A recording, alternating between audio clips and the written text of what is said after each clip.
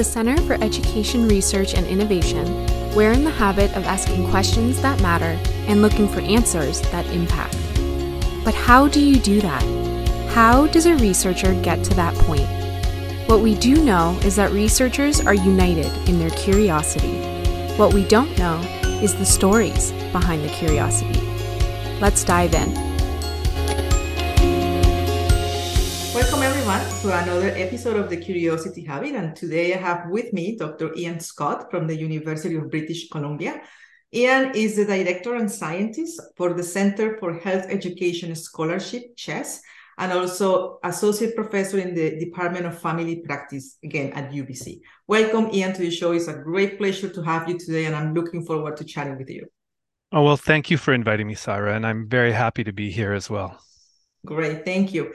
So let's just start from the way that I usually start, which is trying to get an idea of people's growing up times. Because to me, that's kind of the moments in which you start developing your curiosities and your interests. And there's usually a thread from there until your career. So can you give me a sense of what was growing up for Ian? Like, who was your family? What kind of things did you do as a family or alone? What kind of interests you pursue? Maybe heroes along the way. All those things. Sure. Well, I'll talk about my mom and dad first. I think it might be instructive. So my father emigrated from Scotland when he was a young man after the Second World War. He wanted to leave the UK after being a young person living through the war. And my mom was born in Saskatchewan, and as a young woman, they homesteaded across country on a hay rack with horses, sending their furniture ahead during the Depression, and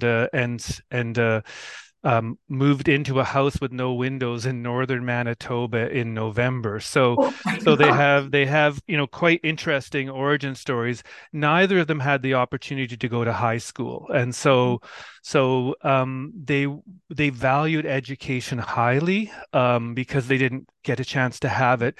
And in fact, I realize now that we grew up actually quite poor, but you didn't realize that when you were living in that environment and in that neighborhood.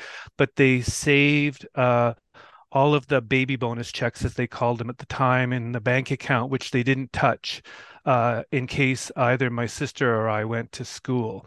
So they highly valued education.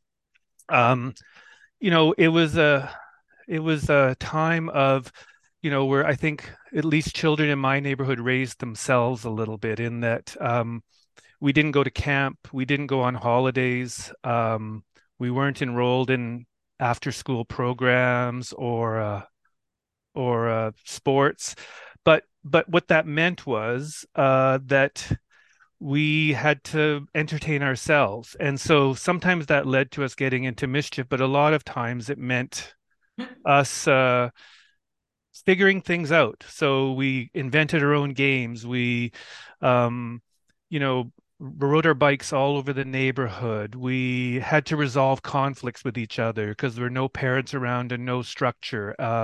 We took things apart and put them back together and fixed our bikes, and all of those things. My childhood recollection is me and a bunch of friends in the neighborhood just tearing around, doing things, not just in the summer, but it felt like all the time. That was our growing up. And so I think there was some challenges with not having those experiences or opportunities, but there are also some affordances in that we kind of had to figure a whole bunch of stuff out on our own that I think helped me develop as the person I am and develop my curiosity early on.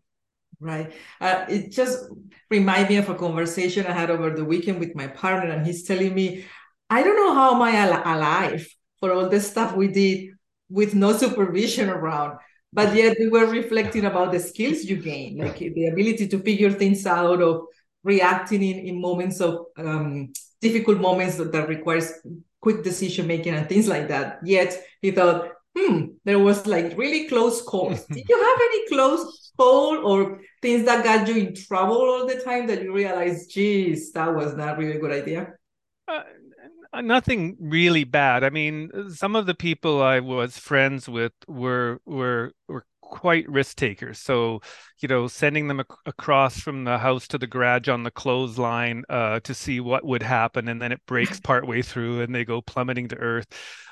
We unfortunately would steal fruit from people's yards. We would go to people's yards, climb the tree, steal the fruit. But then we were quite industrious. We'd go back to a house where there were no parents in it, and we'd bake pies. So it was a bit of a it was a bit of a contrast that there were these kind of scrabby little kids, but then we would steal all this fruit and say, well, let's go back and make some pies. And so we'd bake cherry pies and apple pies and things. So it was it, I have to say it was quite fun, but I didn't, it at the time it just seemed like this is what you did. Mm-hmm. Which also exposed you to different experiences. And I'm also wondering, based on those experiences, how did they shape your interests as you went into high school and then choosing what to do after high school?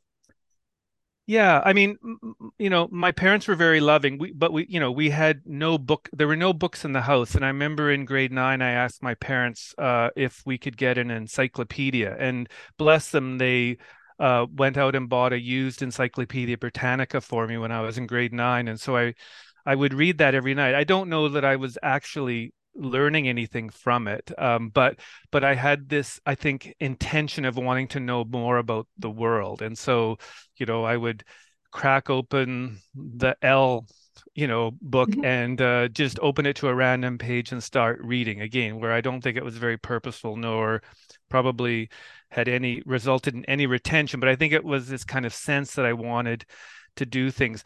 My high school was an inner city high school. One of the residents the other day asked me where I went to high school, and I told him, and he said, "Oh, that's a ghetto school." And he said, "Oh, sorry, Dr. Scott." And I said, "No, no, it's Oh. fine." But there were teachers at the high school that were highly committed to the students, and in fact, to a degree now that I didn't recognize at the time. We had a full-time police officer in the school. We were the first school in Vancouver to have a full-time police officer. So there was some violence in the school and gangs, but there was also these teachers that were highly committed. And so if someone was interested in learning, they would work with you. They would give you a little bit of extra attention.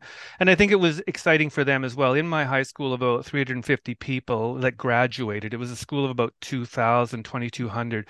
Of the 350 people that graduated, about 30 went on to post-secondary studies, which is small, but those 30, I think, were mostly going on to post-secondary studies because of the influence of the teachers that we had. And so I think, I recognized early on the value of that teachers could have on people and how they could transform their lives to a degree, I think. Right. And what were your most favorite subjects that took you into medicine? Or did you do anything before medicine, or medicine was your first choice? Oh, I did a number of things before. Okay, So tell me. so I liked biology, and I liked chemistry, and then because I got some good marks in grade 11, I was invited to this English 12P class for preparation, and the instructor, Mr. Ashworth, who I still remember fondly, invited me and a number of other students, and what he did was we had to write an essay every week, and he would get it marked from by a university marker, and we would get skewered for the first 4 months by our writing. But by the end, everyone in the class became a relatively capable writer. And so I was quite interested in writing as well. I think I'm not as good a writer now as I was then. Maybe the challenge of writing scientific writing compared to creative writing, but I learned to write. And then after high school, I went to the University of British Columbia for 3 months and dropped out. And I will say, I probably had a little bit of a mood disorder then, but mostly I felt like a stranger in a strange land. I was in rooms of people that really seemed to know what was going on, and I had no idea what was going on. I mean, it was all just I was a stranger in a strange land, I think. And so I dropped out of university, and I kicked around for a while. I went to community college. I worked in a plywood mill, driving a forklift. Um, And then I went to a different university in Vancouver, Simon Fraser University, and didn't do particularly well the first few semesters there. And then I think I started to figure things out. So my transition to post-secondary education was quite protracted, let's say. It took me a while to figure out how to be in that environment, I think. And then I started to flourish there. I was still working in the plywood mill. I got an NSERC summer student grant. I was would work in the plywood mill Friday night from midnight till 7 in the morning Saturday, go to school, had my NSERC grant. It was all quite a lot of fun then. And I was really exposed to lots of interesting ideas there because it was a bit of a smaller school at that time as well. I still was sticking with biology, and at the end of my degree, I did an honors degree. At the end of my degree, I was hired to be the lab tech for the lab that I'd done some work in. And so I did that for a year. And I guess this is another bit of a theme of my life. It's sort of accident and happenstance and good fortune that the instructor for the fourth year molecular biology course was unavailable. So they asked me if I would like to teach it. I think they were really in a pinch having an undergrad with a lab with who's a lab tech teach it. But I loved it, and the students loved it, and we had master's students in the room and PhD students. And I thought, well, maybe I'll become a researcher in foundational sciences. But I think I saw how hard that was and how you had people dependent on you on your grant writing ability. And I also saw that it was somewhat could be a lonely pursuit in a way. And I did like people. And so I started thinking about medicine really at that point. I think it had come up once before where a guidance counselor said you should think about medicine, and I thought he was nuts. I mean, who would become a physician? It just didn't seem plausible. But I think when I was older, I could potentially see myself becoming a physician. So that was my journey. And then because it was late in the year when I decided that, I applied to I could only apply to about 4 medical schools in Canada because I'd passed the application deadline. But I had the good fortune that McMaster was still one of the schools that had the deadline ahead of me, and so I applied to them, and I was accepted to McMaster, and so I moved from Vancouver and went to McMaster Medical School, and it was again I'm very lucky that I was able to attend to get in, and it was a very innovative program then, and I had a really great time meeting a ton of very interesting people that helped me grow as an individual. Right. You said something interesting, which is that one of your major challenges was not really I guess part of was the topic, but mostly was the adjustment to the environment. You had an issue kind of accommodating, yet you move from one institution to the next, and even from the West to here. Yeah. How did you figure it out? Or what was the pivotal moment that you said, oh, that's how it works. Now I'm fine. Yeah. So, I'm not sure if I know. There probably was a maturity piece that I just got to a point that it started to make a bit of sense because I became a more psychologically perhaps stable person. We all become more psychologically stable as we age. I think I got tired of failing, and so there was a piece of that. And I think, it's like any skill set, I guess, and any transitions are times of significant potential growth, but also significant setback, as we know. And I think that I'd learned enough by failing in those other settings that perhaps I knew how to make that transition better, which speaks to, we may be able to help people in that transition rather than just hoping it all works out, particularly for kids who are from underrepresented, groups or backgrounds. Right. So now you're in McMaster, and then Yeah. you do medicine, and then your choice about family practice. Yeah, so I was always a generalist. I mean, from the time of, taking apart my mom's dryer and fixing it to, fixing. I bought a car. It needed all kinds of work. There was a neighbor across the lane and he helped me fix it. And I reground the valves, by hand in the engine. And it was all very interesting to me. So I was always a generalist. And so in many ways, by intention, when I started at McMaster, I was interested in family medicine and I continued on with that. And then I met my wife there, and so she was 1 year behind me, and she was doing finishing off her residency in family medicine, and then she started doing a fellowship in community oriented primary care, and so I was whiling away working at some doing STI clinics and working at a community health center. And then I got approached by the community medicine residency program because I'd always done sort of community health stuff throughout my residency. And they said, would you like to join the Royal College residency program in community medicine? And I was like, well, no, because how long is that going to take? And they said, well, you get credit for 1 year of your family practice. 1 year will you do a master's, and then other year essentially is doing public health, and then you're done. I'm like, oh, well, I get to do a master's. That seems like a good idea.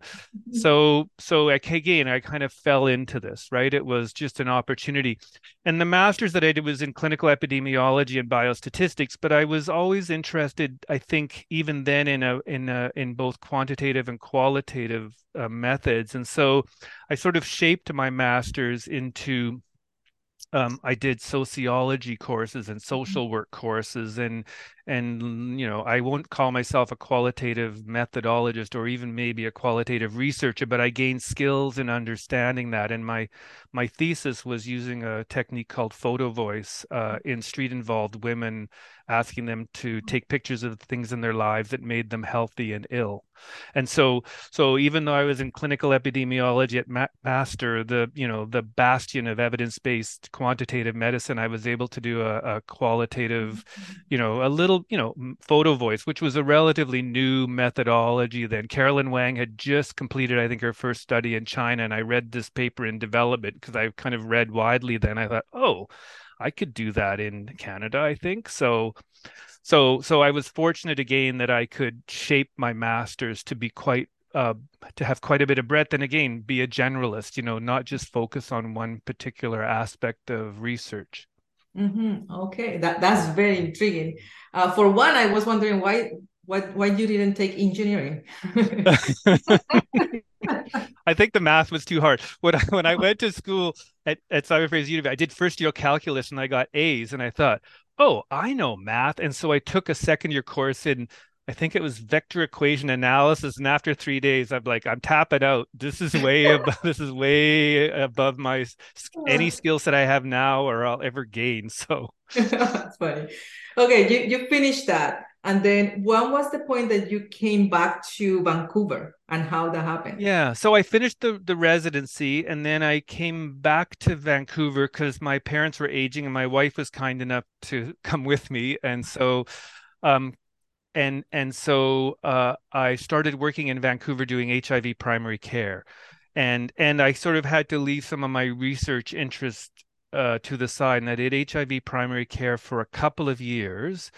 And then the Department of Family Practice at UBC contacted me and said, we're advertising for a job for someone to lead the undergrad education program and be a clinical supervisor in the residency program. We'd like you to apply. And so again, that was good fortune because I fully expected that I would probably not carry on as a primary care HIV doc because I found the work very rewarding. I was the only person doing a locum in Vancouver for HIV primary care. So the group that did the work was constantly taking holidays and keeping me employed because they wanted to have someone that would fill in for them. But I thought, I'm seeing lots of young men that are quite sick because this was still before very highly targeted antiretroviral therapy. And so So I was thinking I still miss seeing kids and older people and women. And so I was thinking of not continuing on. And then I got this job offer or this opportunity to apply for the job in family practice. And I became the undergrad director and the clerkship director all on the first day. And so it was a little overwhelming at the beginning, but I was back in education, something that I'd always been interested in, because at McMaster, I'd created a community health day. I created a survey assessing when I was in first year what the students thought about first year. I tutored in the PBL program when I was a resident. So I was always interested in education. And so this was a great opportunity to come back to education after a few years. Okay. And what has been kind of the most rewarding aspect of those years in that position? Yeah, I think, often in educational jobs, at least that my experience, it may not be the experience of others, is that you're often a manager. You're making sure the program's working. You're making sure there's enough preceptors. You're dealing with problems that come up around students or preceptors, and UBC went through and my predecessor at CHES, Joanna Bates, she was the vice dean education or senior associate dean education at that time. UBC was going through a very rapid expansion. And so as the undergrad director of family practice, I was right in the middle of planning all of that expansion. And so I wasn't just managing, we were being creative. We were thinking, how are we going to do this? How are we going to do that? How will we structure a program? And I worked with Joanna off and on quite closely. There was a time we were in an airport departure lounge, and she got a phone call from the architect saying, we need to know in the next 2 hours how many PBL rooms we need. And she said, I'll call you back. And then Joanna and she said, Ian, we're going to figure out how many PBL rooms we need. And we sat down with a piece of paper and started doing the math. And then she called him back. And it was fun to be in that kind of pressure cooker of creativity, I think, which is not always part of education in some ways. Sometimes it's a lot of management. And so that was quite exciting. Um, and then I was always chipping away a little bit while I was in the Department of Family Practice doing little bits of research. So that was sort of my entry back into research. The family practice match was at its lowest point in the CARMS program in 2003, and a bunch of us family docs were sitting around having a beer, and we said, why is the match so low? And then we said, well, why don't we find out? And so we got some money and created a big survey and sort of surveyed a bunch of medical schools across Canada, the medical students in the first 2 weeks of medical school, asking them what they want to do. We were able to link it later on to their CARMS match and see how stable different careers were. And so it really, that piece grew out of just a conversation with family practice colleagues of, well, why don't we figure it out? Now, we were kind of naive and we ended up, I think, doing some reasonable research, but it was on a little bit of a whim, and then it's become quite a significant data set now. Right. It's interesting to me that you have been able, maybe it's because of your breadth of interests and experiences, that you've been able to use your leadership position, not just to focus on one thing, but to be able to explore other areas and bring you back to research, which is not a story that you usually hear from leaders. So I appreciate that. I mean, one of the challenges for me, and I'll be completely honest, is that as a generalist, if you looked at my list of research projects right now, it's all over the place. And so I feel fortunate, and I enjoy doing lots of different things. I don't feel particularly I don't feel like I have a depth of knowledge in any particular area. And sometimes I'm jealous of people that know everything about one thing, because I know a little bit about a lot of things. And sometimes there are great affordances to that, but sometimes there's great challenges as well, where you have blind spots because you just don't know the subject area to the depth that others do. Mm-hmm. But we need both, right? I'm kind of on your side. I like knowing a little bit about a few things that I struggle. Well. So then you were in that position. How did you ended up being in CHES? It was because through Joanna at the time, or there was something that captured your attention? Yeah, two things: Kevin, Eva, and Joanna. So Joanna, for those in the audience that never met her, and Joanna unfortunately died of ALS. I think it is now 3 years ago. very sadly. Joanna was, and I don't say this in a negative way, a bit of a puppet master or a Wayne Gretzky. She wouldn't see where the puck was going to be, and she was very prescient in the way she operated. So we were somewhere. Joanna and I were at some social event at the university, and she said, Ian, I'm going to retire at some point. And I said, oh, that's great, Joanna. I'm really happy. I think, you've worked so hard, it'll be great for you to retire. And she said, no, no, Ian, and you're going to take over CHES. And I looked at her like, what are you talking about? I mean, this was like 3 years before the job was even available. Wow. But Joanna was thinking that far in advance about succession and about people that she sort of, saw in her environment. And then the other thing that happened was not me, but someone at the Department of Family Practice asked someone from CHES to come and help us build our educational, I think, skills probably. And Kevin Eva was this guy that came every 2 weeks and brought a different paper. And there were about 8 or 10 of us. And I just thought the papers that he brought for us to read and to discuss were the most interesting papers I'd ever read. And at least I felt like I was the most engaged in the group. Others may disagree, but I thought this is just fascinating. We're talking about how people learn and how people think, and we're reading George Bordage, and we're reading all these interesting people. And it's like, wow, this is just the greatest thing. And so I started then thinking more about health professions education. The other piece that happened, again, part of this accident and happenstance, was when the medical school at at UBC, it had been using the same curriculum that had expanded the medical school with all around the province, because they couldn't change two things at once, and I think that was wise. Then they sort of said, we've had the same curriculum for 15 years, we need to change it. And so I was asked to be in charge of the continuity working group. There are about 7 or 8 working groups. And I was working away on thinking about how we could embody continuity in the new curriculum, continuity of patients, continuity of place, continuity of preceptor, continuity of student experiences. And then the vice dean at the time, who was of education, who was not Joanna any longer, she was running CHES, came to me and said, the design group, the group that's supposed to pull all these reports together and make the design, they're having a hard time with uncertainty, Ian. You're a family doc, you're a generalist, you would be able to help them, I think. Would you like to join them? So I said, sure, I guess. I felt a little uncomfortable coming into this group. And within 2 months, one of them had got into a fight with the dean and quit, and the other one had got sick. And so I became the chair of the design group for the medical school. Oh, And so it was like, and what they say about designing a new medical curriculum is like moving a graveyard. It's challenging. The dead all have friends that come out. And so I gave 25, 30 presentations.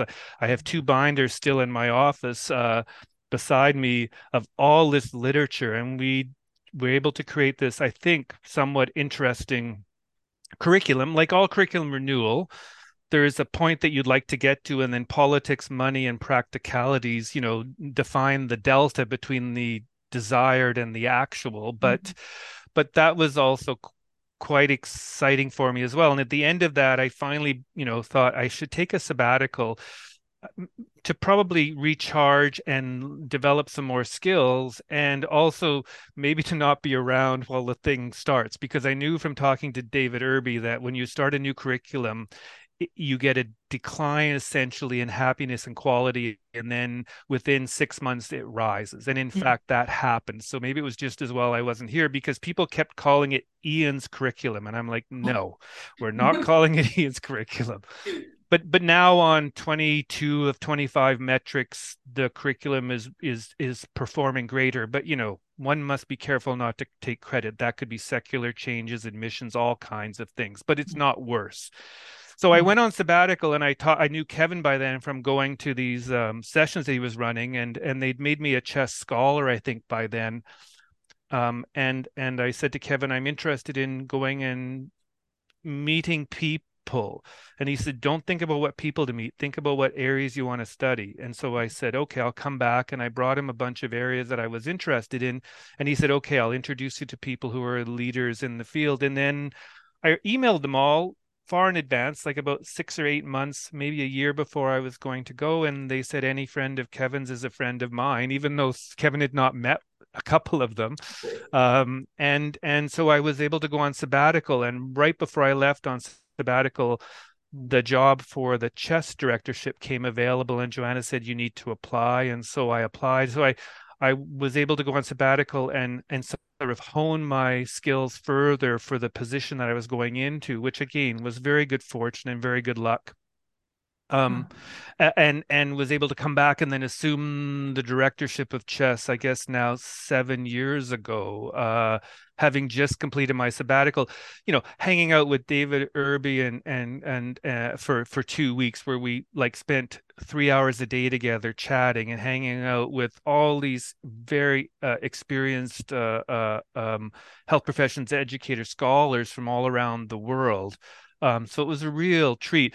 And one of the people I went to, Rich Mayer, who's a cognitive psychologist at UC Santa Barbara, said, Ian, I've had many people spend a sabbatical with me, and he said, no one's worked harder than you. And I went, oh. And he said, no, that's not a compliment. You need to take it easy a little bit.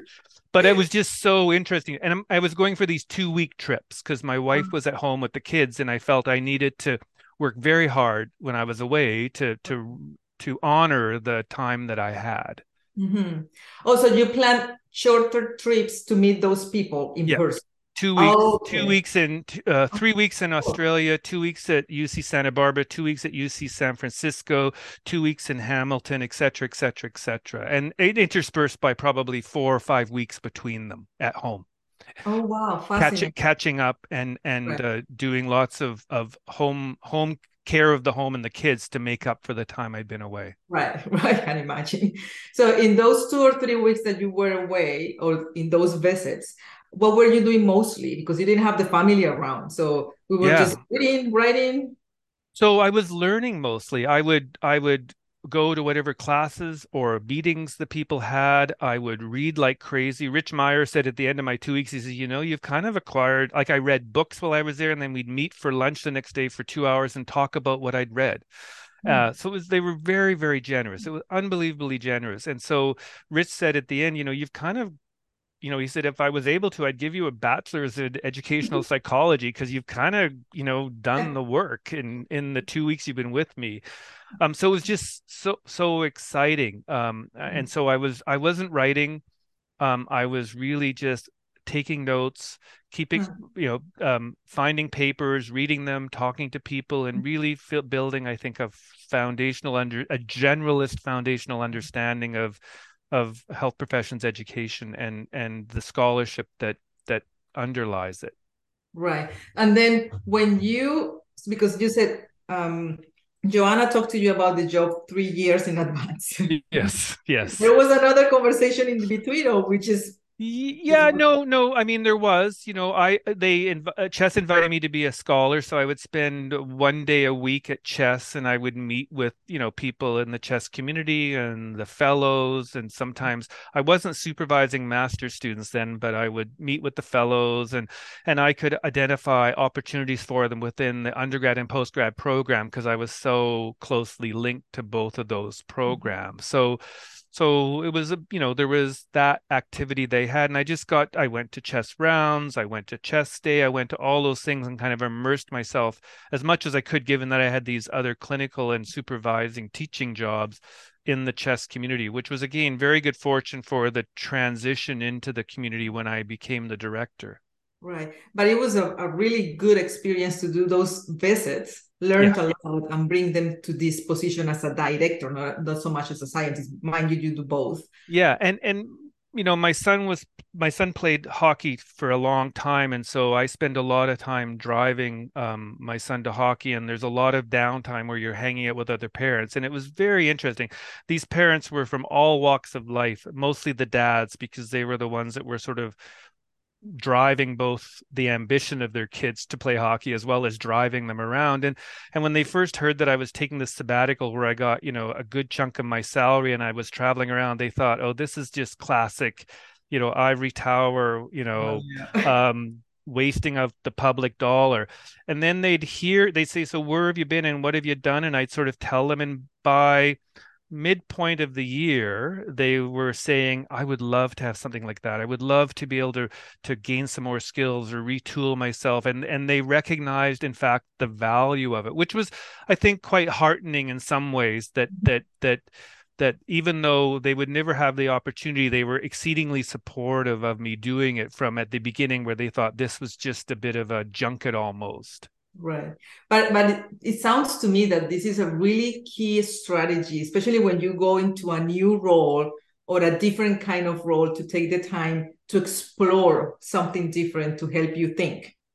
I think that's a very wise comment, Syra. I think, you know, again, it's that transition piece, and I have some interest in transitions, but I'm not an expert. But that idea of, we know that people are the things that are the challenges are the roles and responsibilities, but I think there's also this piece of kind of feeling like you belong. Right. Feeling like you're legitimate. And maybe some people, maybe lots of people feel like they already have that. But for me, it helped me feel like I was a legitimate participant in the community by gaining those skills, I think, and knowledge, and spending time with luminaries, quote unquote, in the community as well. And how did the community at CHES reacted to that, responded to that, seeing you doing that for them? Yeah, I don't think they saw me doing it for them, quite frankly. Oh, okay. I think they saw me doing it for me. I think they were happy that there was another director, quite frankly, and it wasn't going to be one of them. You know, Okay. um, but I was always warmly welcomed by the community. Now, I have the good fortune of working with people that you and many of your listeners will know. Glenn Regehr, Kevin Eva, Laura Niman, Joanna Bates, and then the broader community that they attract. And so I think CHES is maybe I don't have experience with other health profession centers, but CHES is a pretty special place in that it's exceedingly welcoming and supportive. And so I had the good fortune that I joined. I have early experience with this community, and then joined it more fully 7 years ago as the director. That I like. I don't always agree with everyone I work with. I like everyone I work with. I mean, I truly like them. I hold a holiday party at my house every year. I cook the meal. I have a barbecue in the summer when the new fellows come. I truly value the community and the learners that come to this community. Yeah. Well, I imagine now that you mentioned the names, I totally would be like, coming as the director of that group of people is kind of intimidating. Yeah, but I think, as a generalist, the residents sometimes say to me, Dr. Scott, we know you're looking things up just to model good behavior for us. And I'm like, no, I'm looking things up because I want and need to look them up. I mean, I think, there is this kind of ethic here, particularly with the fellows who will come with all kinds of research ideas that the people here will be supervising them, that they may not have much knowledge in the areas that they're choosing to investigate. So there is this, I think, ethic of we all are learning. We're all on this learning journey, and to their credit, I would say I've never felt like I didn't belong or I didn't know enough. I don't know as much as them. I mean, Glenn has, I don't know, 13,000 citations or something, so but like these are people that enjoy learning and having others learn, and it's a great community to be a part of, and very nurturing. And so I'm very fortunate. I don't know if my transition would have been different if it in a different community. Right. No, you make a good point in there. Wondering about your legacy as a director. Have you thought about it? What? No, but I should. I mean, no. I think one of the things that CHES was known for when I first came was still a little bit of an ivory tower place with a lot of researchers who didn't really understand health professions education on the ground. And that's changed, and I won't take credit for that, but part of, I guess, my legacy, or at least by the consequent or the luck that I've had to be here, is that we've worked with enough people in the educational community here that now many of the people in leadership roles in all the health professions have worked with CHES, have been touched by CHES. And so that trope of, oh, these are a bunch of ivory tower folks is now shifted to, wow, the people at CHES are really helpful. So I guess other things, we've stabilized the fellowship. We're just getting ready to launch an Indigenous call for Indigenous focused health professions, education, and research. We're just closing off the hiring of a junior faculty member where, we pushed the university to say we want that paragraph at the bottom of the application or the job ad that says we encourage people from all walks of life, of all perspectives, blah blah blah blah blah. We say we want to integrate that into the job description as what we're looking for, not this performative paragraph at the end that a lawyer wrote. And they said you can't do that, and I said yes we can. And then they finally took it to the lawyer, and they said the lawyer says you can do it. And so they said, and so it's a very small thing, like, leadership is a bunch of emails that get some traction, but those sorts of things I'm proud of. And I'm proud that CHES has continued on in that kind of cultural zeitgeist that we have, where it's still, faculties of medicine can be a little bit of a jungle sometimes, and we've been able to maintain this culture and ethic of sharing and working with others and being supportive of others' careers and helping them ask good questions and answer good questions. And so I'm proud of. So that's maybe, it's not a concrete list of 5 things. It's that we've been able to continue moving the unit forward, sustaining it and strengthening it, I think, but not in a making the walls of the cathedral thicker to protect it from insults from outside, but more to open the doors of the cathedral and continue to welcome people inside and making it stronger that way. Did you, because I also met Joanna and I know she was a visionary. You think she had that in mind, and that's why she thought you would be the person for doing that kind of work, like the integration connection? Yeah, I don't know what Joanna saw in me, and I don't know if she was a family physician as well, and if she saw the value of a generalist, the what they can bring and how they can maybe respond to different situations. I think she might have seen that. I think she got to know me as a person and knew I wasn't going to be a problem or difficult, and she saw that I saw leadership as service leadership, that it's my job is to not take credit or to aggrandize my reputation. I have an ego for sure, but it was really about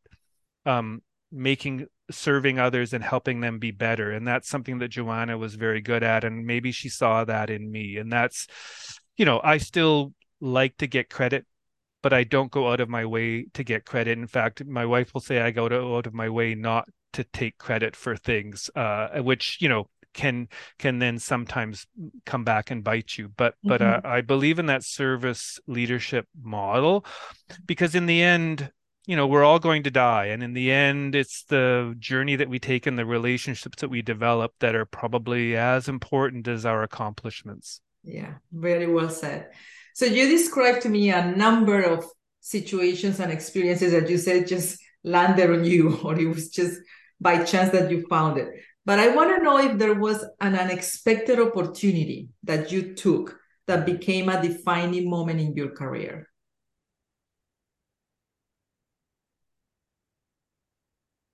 Yeah, I mean, going to medical school was a defining career. It was an opportunity, but I sought it. I applied and was offered a spot. I was offered a spot at McMaster University, and I was offered a spot at UBC, and UBC would have been easier. I mean, I would have had to go back to UBC, and they would have had to find the library card they cut up in front of me when I dropped out. When I went to the registrar's office to drop out, they said, "You have your library card." I thought they wanted it for ID, and then they took it from me, and they took a big pair of scissors and cut it in half in front of me to make it completely final.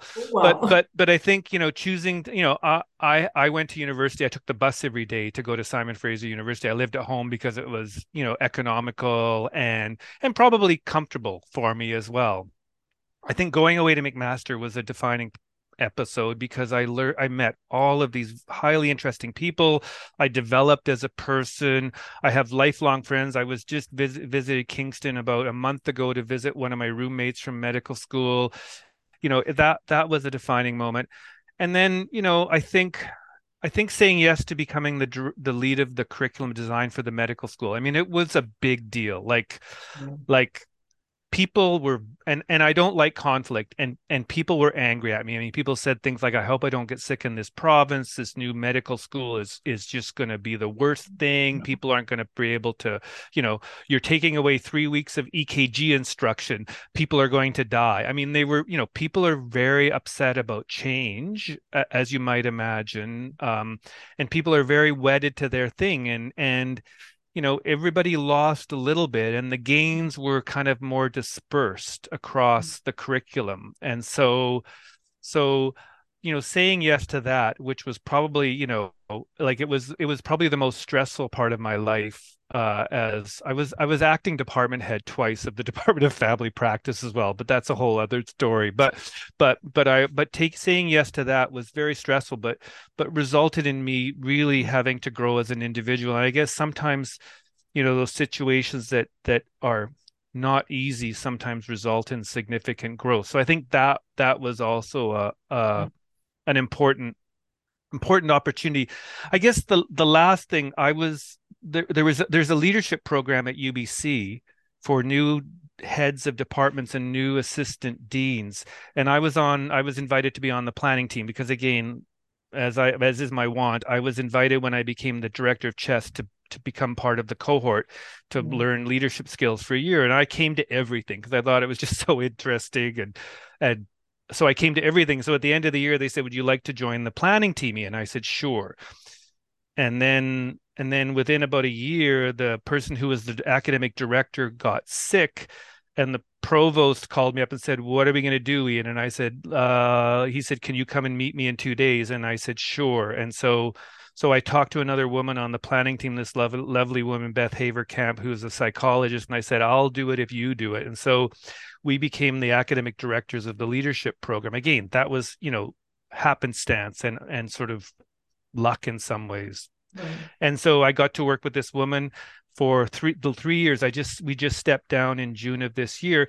And that was, again, I got to meet all these department heads from all these disciplines and talk to them, and they're really committed to leadership, and few of them want to be the leader, but they recognize the value of taking on those jobs. And that's also been, I think, quite an opportunity for me in study in human nature about how these people really are serving their discipline and their department. And so that's been a great, I think, not transformative to that degree. I think medical school is probably the most transformative opportunity, but it's been really heartening to see these folks that are so committed to supporting their discipline, their students, the people in their department. Right. It's so fascinating for me to see a kind of the thread in your life about when you want to learn something, you want to talk to people and meet people. So you learn through meeting people, of course, reading as well, but the conversations with people that you never know what it takes you to, right? Yeah. Fascinating. So I would like to switch in the last few minutes what Yeah. I call the small things in life. So we're going a little bit lighter in here, and I appreciate all your thoughts because they're really, really inspiring. The first thing, like you mentioned, you cook for your team. Is this Yes. something you like doing? Is this a hobby? Are you a chef? No, I'm not a foodie at all. I'm an efficient cook. So my wife still is astounded that I can look in the fridge and figure out what to make with what's on the shelves. My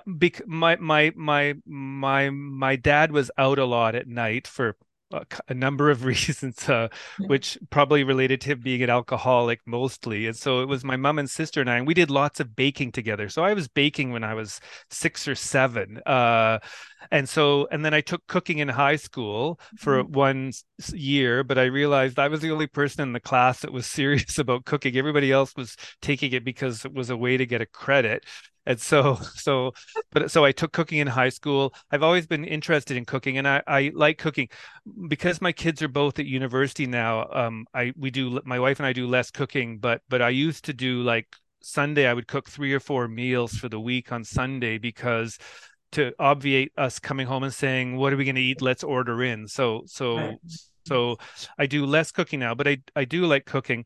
I guess the other thing, and this may be a theme for older men, is I do woodworking. Oh, yeah. So I'm a woodworker, and you can learn a lot of things on the internet.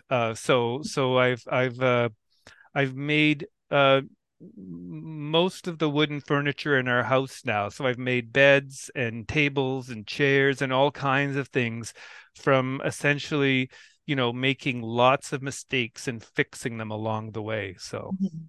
Oh, interesting. I have a few friends in the same I hobby. know there's a health professions education thing of woodworkers. I don't know what it's about. Yeah. So you said your children are already in university. So now I'm Yeah. curious. What is the thing that you miss the most when they were at home growing up with you that you have to be more hands-on? And what is the thing that you enjoy the most now that they're probably a little getting out of the house? Yeah, so I miss just being around them. Like I drove, my son to hockey more than any other dad. I was constantly picking up other kids because I knew that this wasn't going to last forever. I worked with a woman who would say to me, her kids were both out of this house, and she said, I would kill to sit in a cold gym for the weekend right now. And I thought, okay, I've got to seize this. And so I would go to my daughter's because I worked at the university and I had often control of my schedule. I could go to my daughter's swimming lessons and take her in the pool. I could go to the school and help with school activities. Mhm. So it'd be essentially me and a whole bunch of moms. And I think they thought, I was an unemployed, layabout, which was fine. But I was very involved in the kids' lives, and I just enjoyed. I say to people when they have a child, I say, this sounds selfish, but you get to live your life all over again. Mm. You get to experience the first day of kindergarten and all Mhm. of those things, and you get to live your life again. And so I loved being a parent. I before through 2 or 3 years before the kids left home, I was quite worried about what that was going to be like and dreading that. But then when they went, they were on their way to becoming adults, and it was very interesting that. So I miss them being around all the time.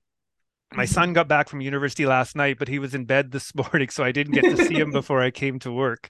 But I'll see him tonight. And my daughter's coming back in another week. But I miss them being around. But what I value with them being out of the house is they're becoming their own people, and you see them mature. And every time they come home, they're older and wiser, and they're people that have definition. And the conversations are much better as Right. well. The Oh, yeah. conversations are much better. So I'm enjoying that part of my life and their lives more than I imagined because I didn't know that this would be part of it. I thought it would just be they'd be out of the house and I'd be missing all that other stuff. And I'm in fact enjoying this part of their and my life quite a lot. Very cool. So you've done a lot. I'm curious about what remains undone that you've wanted to get done for years. Yeah, I do like doing research, and while we didn't talk so much about that, and I'm completely fine with that. I do like asking and answering questions. I'm working with a very smart woman who was at SFU, who's a health services researcher, who's now in Dalhousie. She received a Canada Research Chair, and I'm on this research team, and we're looking at where do new graduated family doctors go? What do they do? How do they practice? How do all family doctors practice? Why can no one find a family doctor right now? And this was, somewhat on her part more than mine, prescient work 4 years ago. But we just had a paper published in CMAG yesterday. It was on the cover page of CMAG. I mean, this work is very interesting to me, and I've been really enjoying working with her and the rest of the team. There's a qualitative and quantitative component to that. Um, I'm coming back. I'm writing a outline right now where I'm thinking about this concept of belonging, and maybe it goes all the way back to me dropping out of UBC, when I went.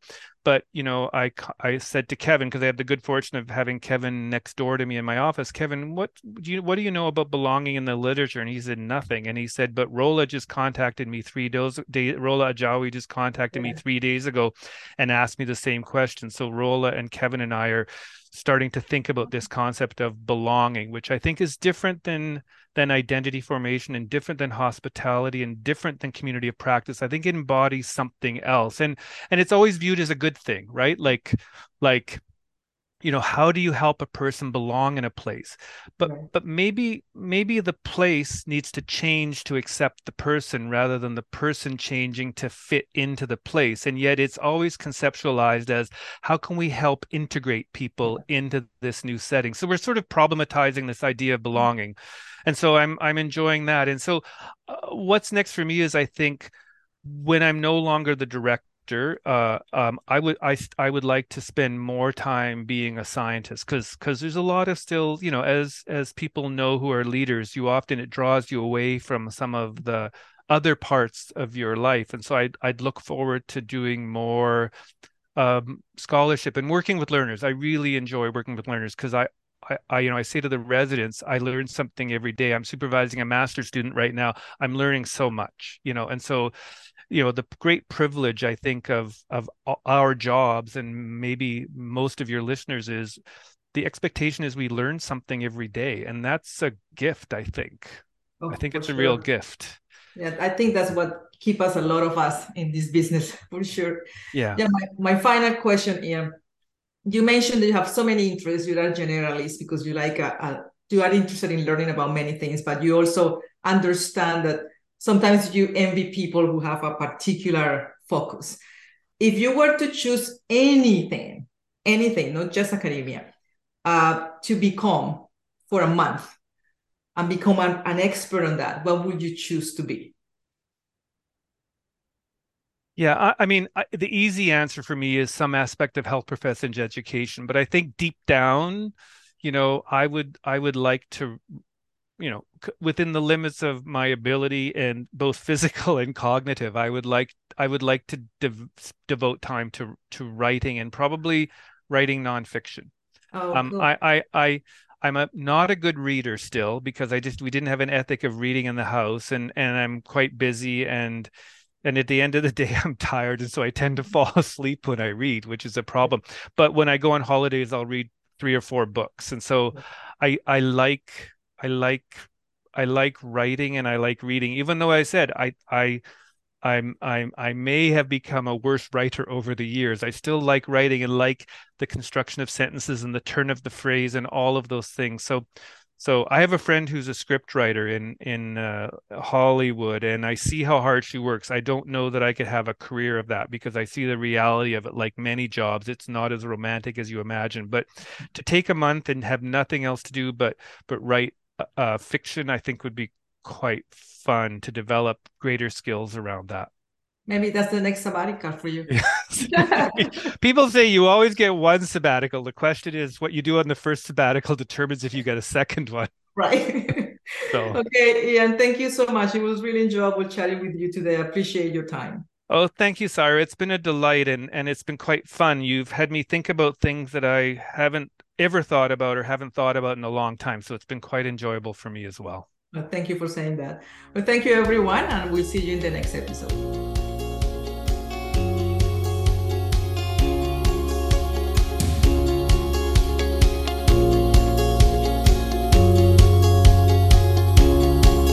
This has been The Curiosity Habit.